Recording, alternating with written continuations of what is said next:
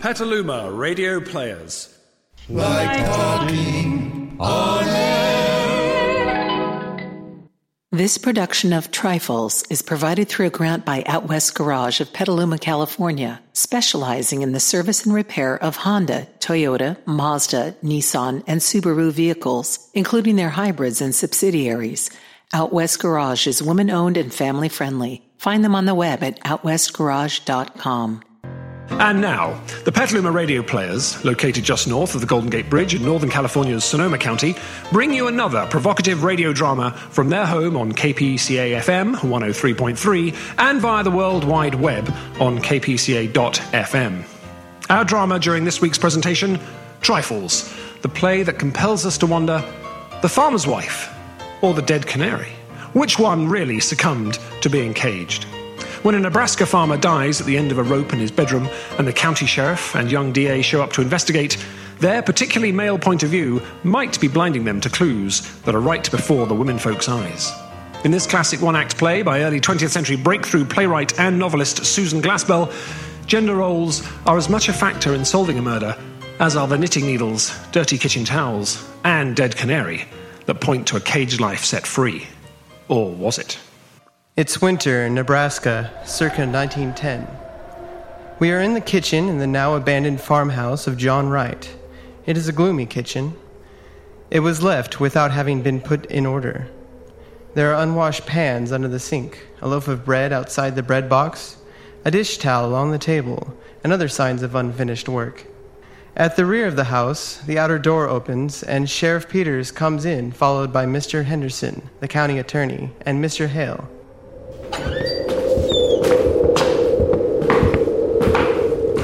These three middle-aged men are much bundled up and go at once to the stove. They are followed by the two women.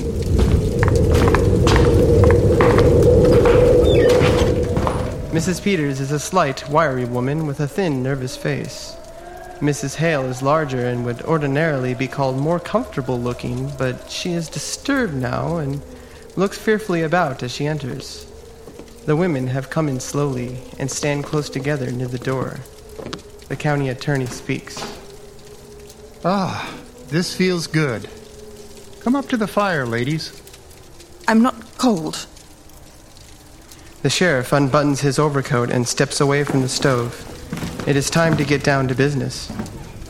Now, Mr. Hale, before we move things about, you explain to Mr. Henderson just what you saw when you came in here yesterday morning.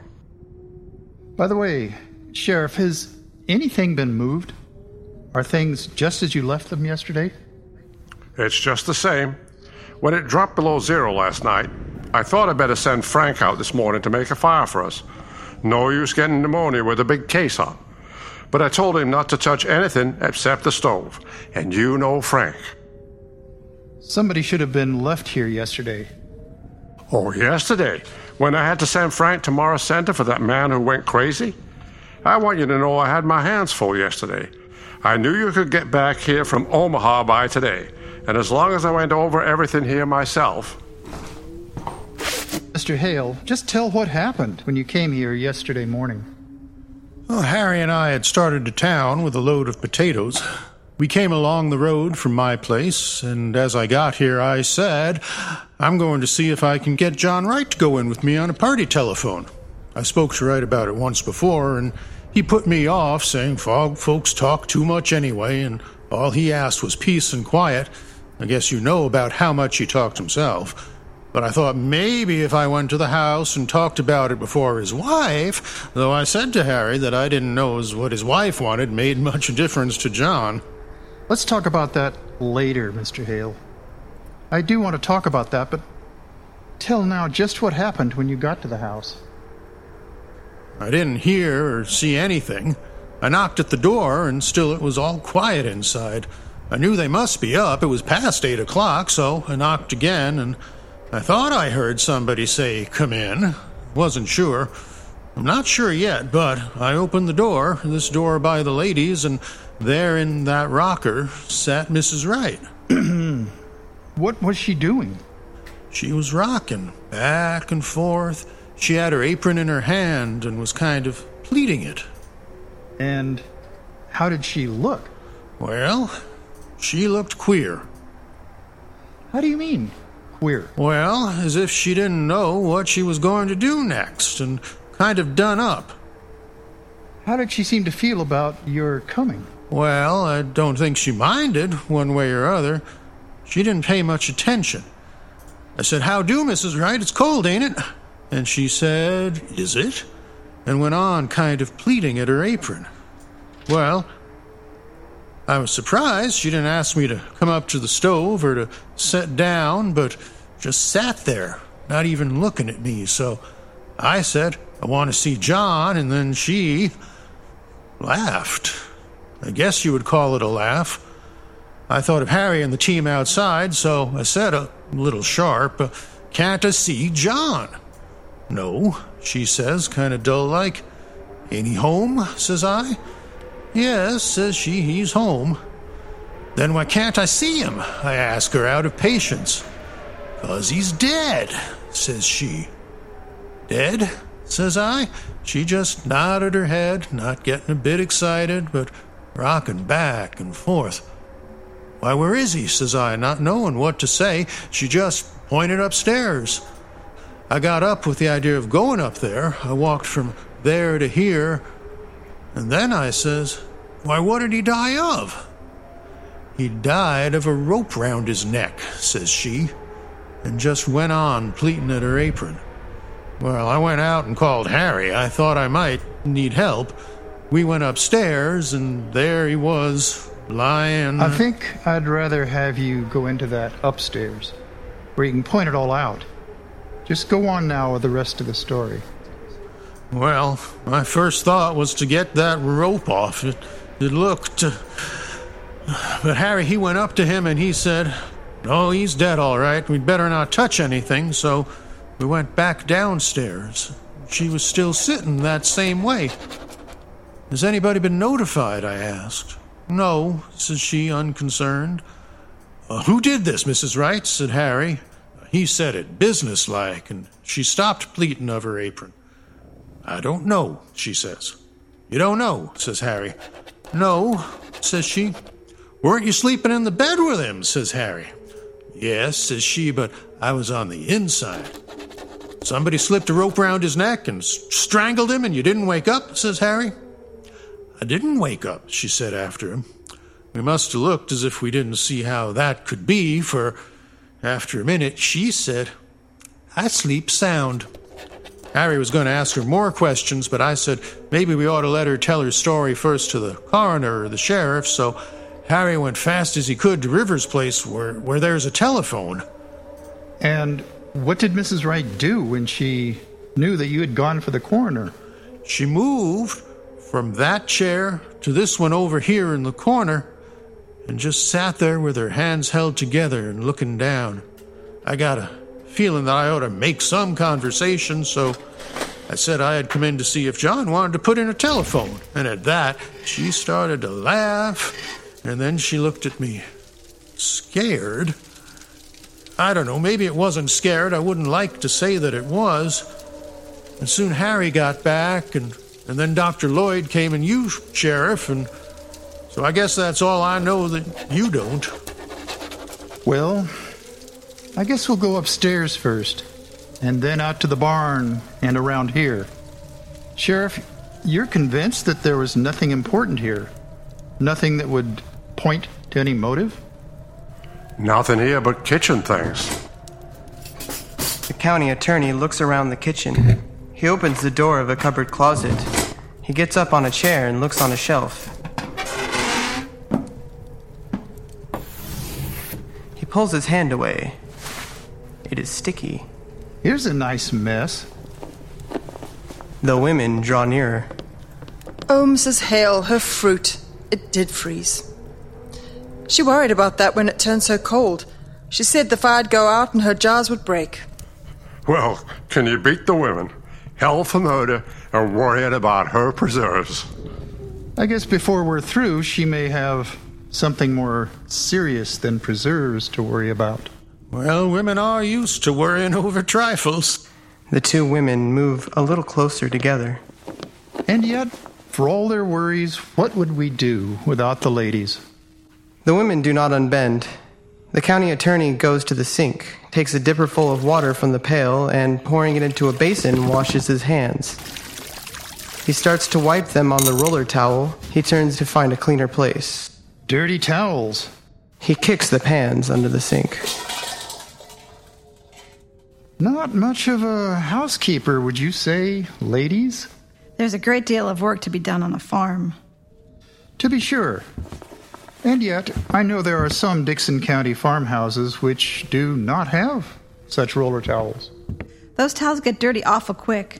Men's hands aren't always as clean as they might be. Loyal to your sex, I see. But you and Mrs. Wright were neighbors. I suppose you were friends, too. No, I've not seen much of her of late years. I've not been in this house. It's been more than a year. And why was that? You didn't like her? Oh, I liked her all well enough.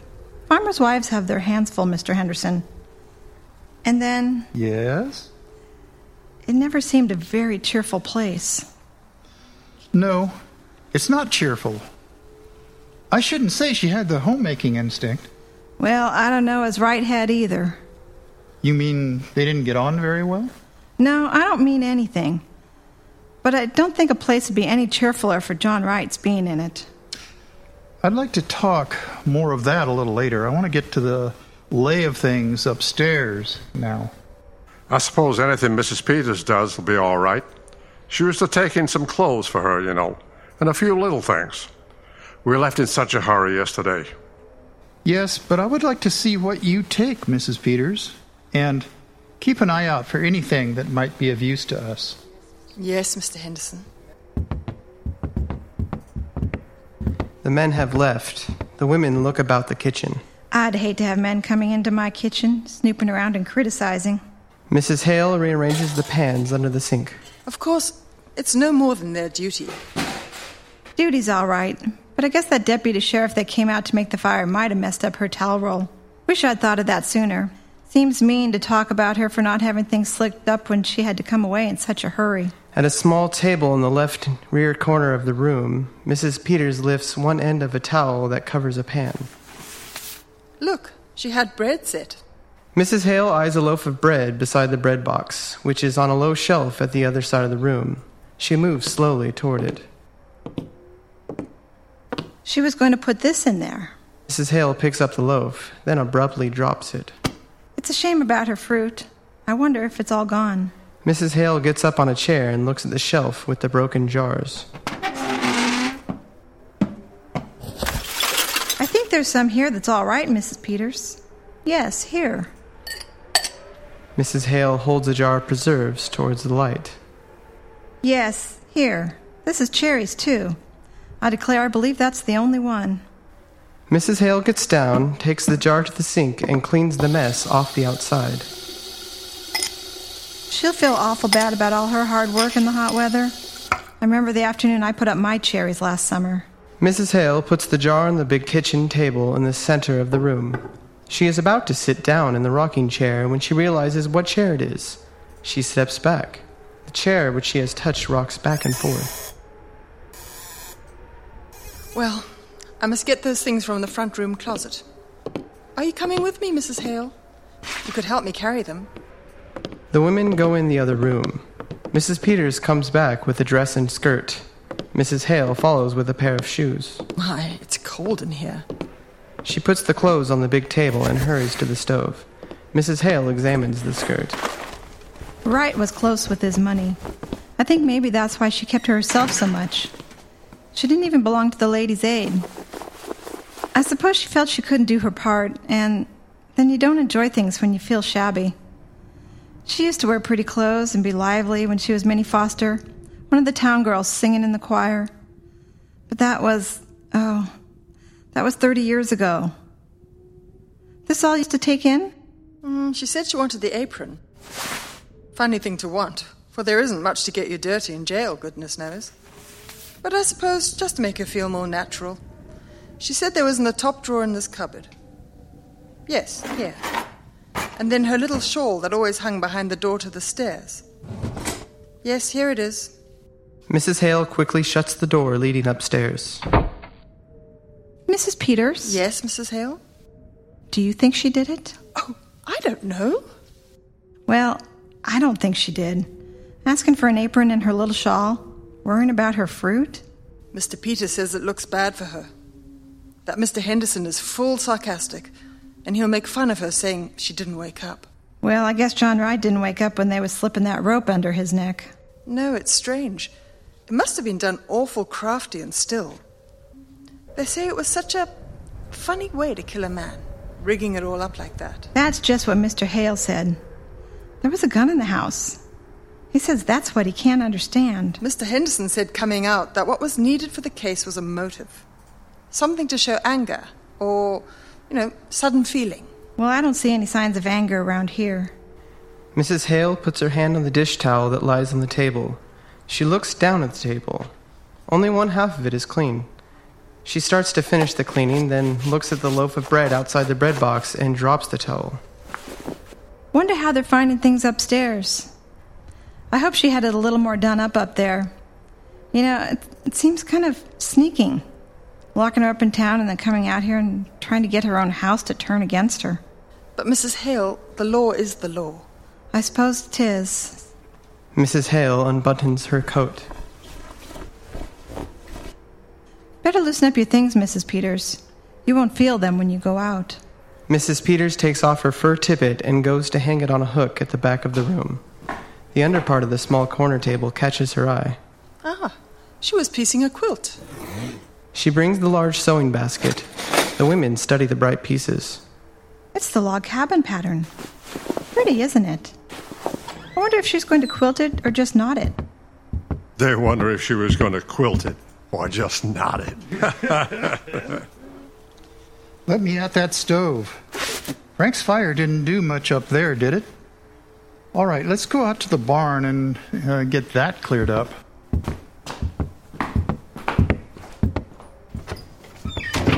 I don't know as there's anything so strange, or taking our time with little things while we're waiting for them to get the evidence. I don't see it as anything to laugh about. Mrs. Hale sits down at the big table and examines the squares of fabric. Of course, they've got awful important things on their minds. She joins Mrs. Hale at the table. Mrs. Peters, look at this one. Here, this is the one she was working on. And look at the sewing. All the rest of it has been so nice and even. And look at this. It's all over the place. Why, it looks as if she didn't know what she was about. We can't have that. Oh, what are you doing, Mrs. Hale? Just pulling out a stitch or two that's not sewed very good. Bad sewing always makes me fidgety. I don't think we ought to touch things.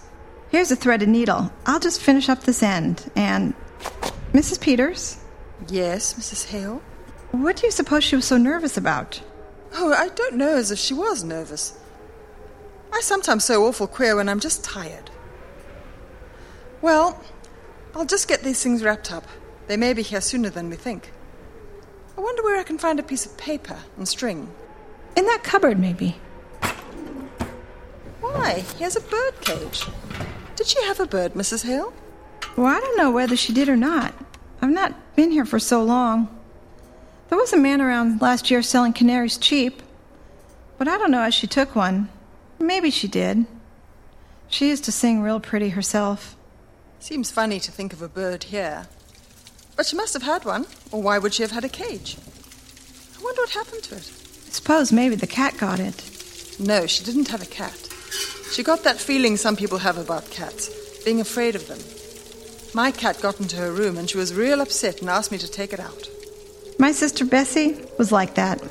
Queer, ain't it? Why, look at this door. It's broke. One hinge is pulled apart. Looks as if someone must have been rough with it. Why, yes. I wish if they're going to find any evidence, they'd be on about it. I don't like this place. But I'm awful glad you came with me, Mrs. Hale. It would be lonesome for me sitting here alone. It would, wouldn't it? But I tell you what I do wish, Mrs. Peters. I wish I'd come over sometimes when she was here.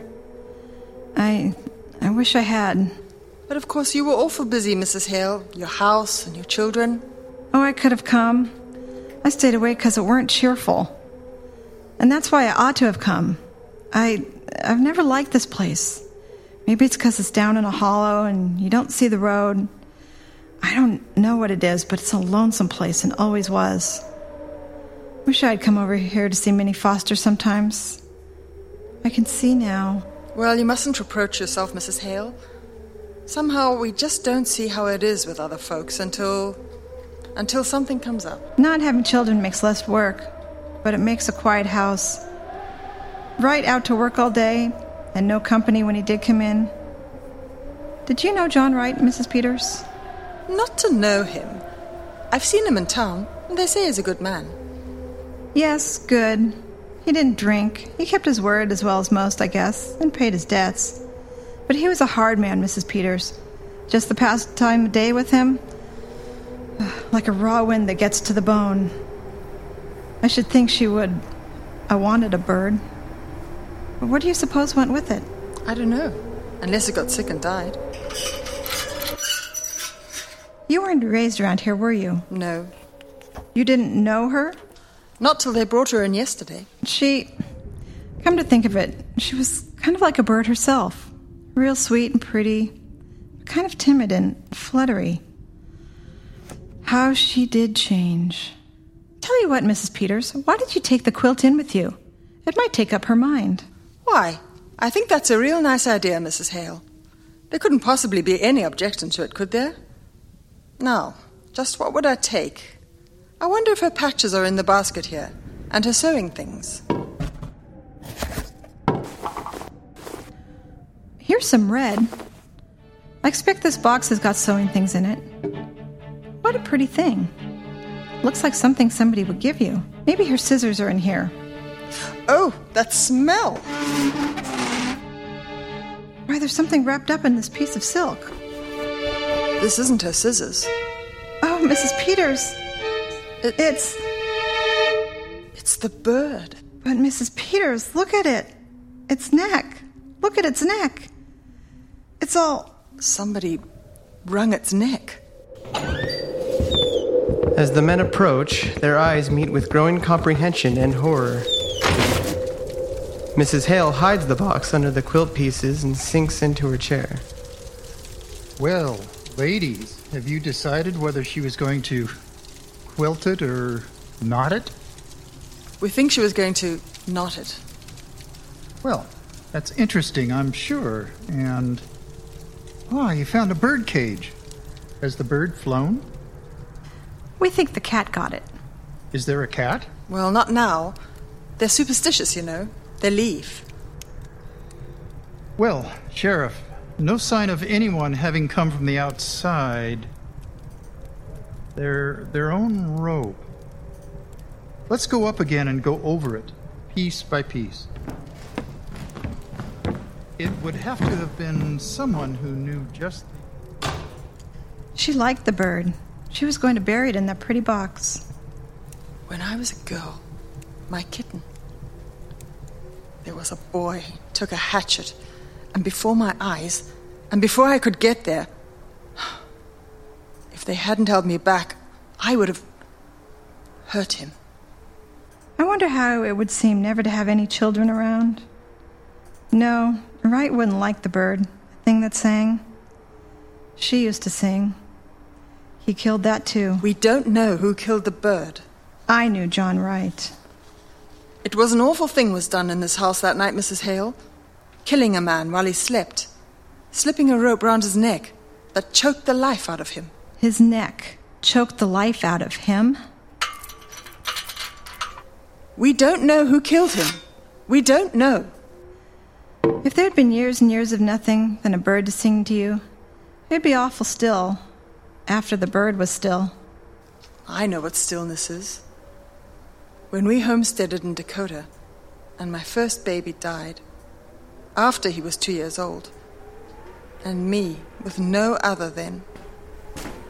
How soon do you suppose they'll be through, looking for evidence? I know what stillness is. The law has got to punish crime, Mrs. Hale. I wish you'd seen Minnie Foster when she wore a white dress with blue ribbons and stood up there in the choir and sang. Oh, I wish I'd come over here once in a while. That was a crime. That was a crime. Who's going to punish that? We mustn't take on. I might have known she needed help. I know how things can be for women. I tell you, it's queer, Mrs. Peters. We live close together and we live far apart. We all go through the same things. It's all just a different kind of the same thing.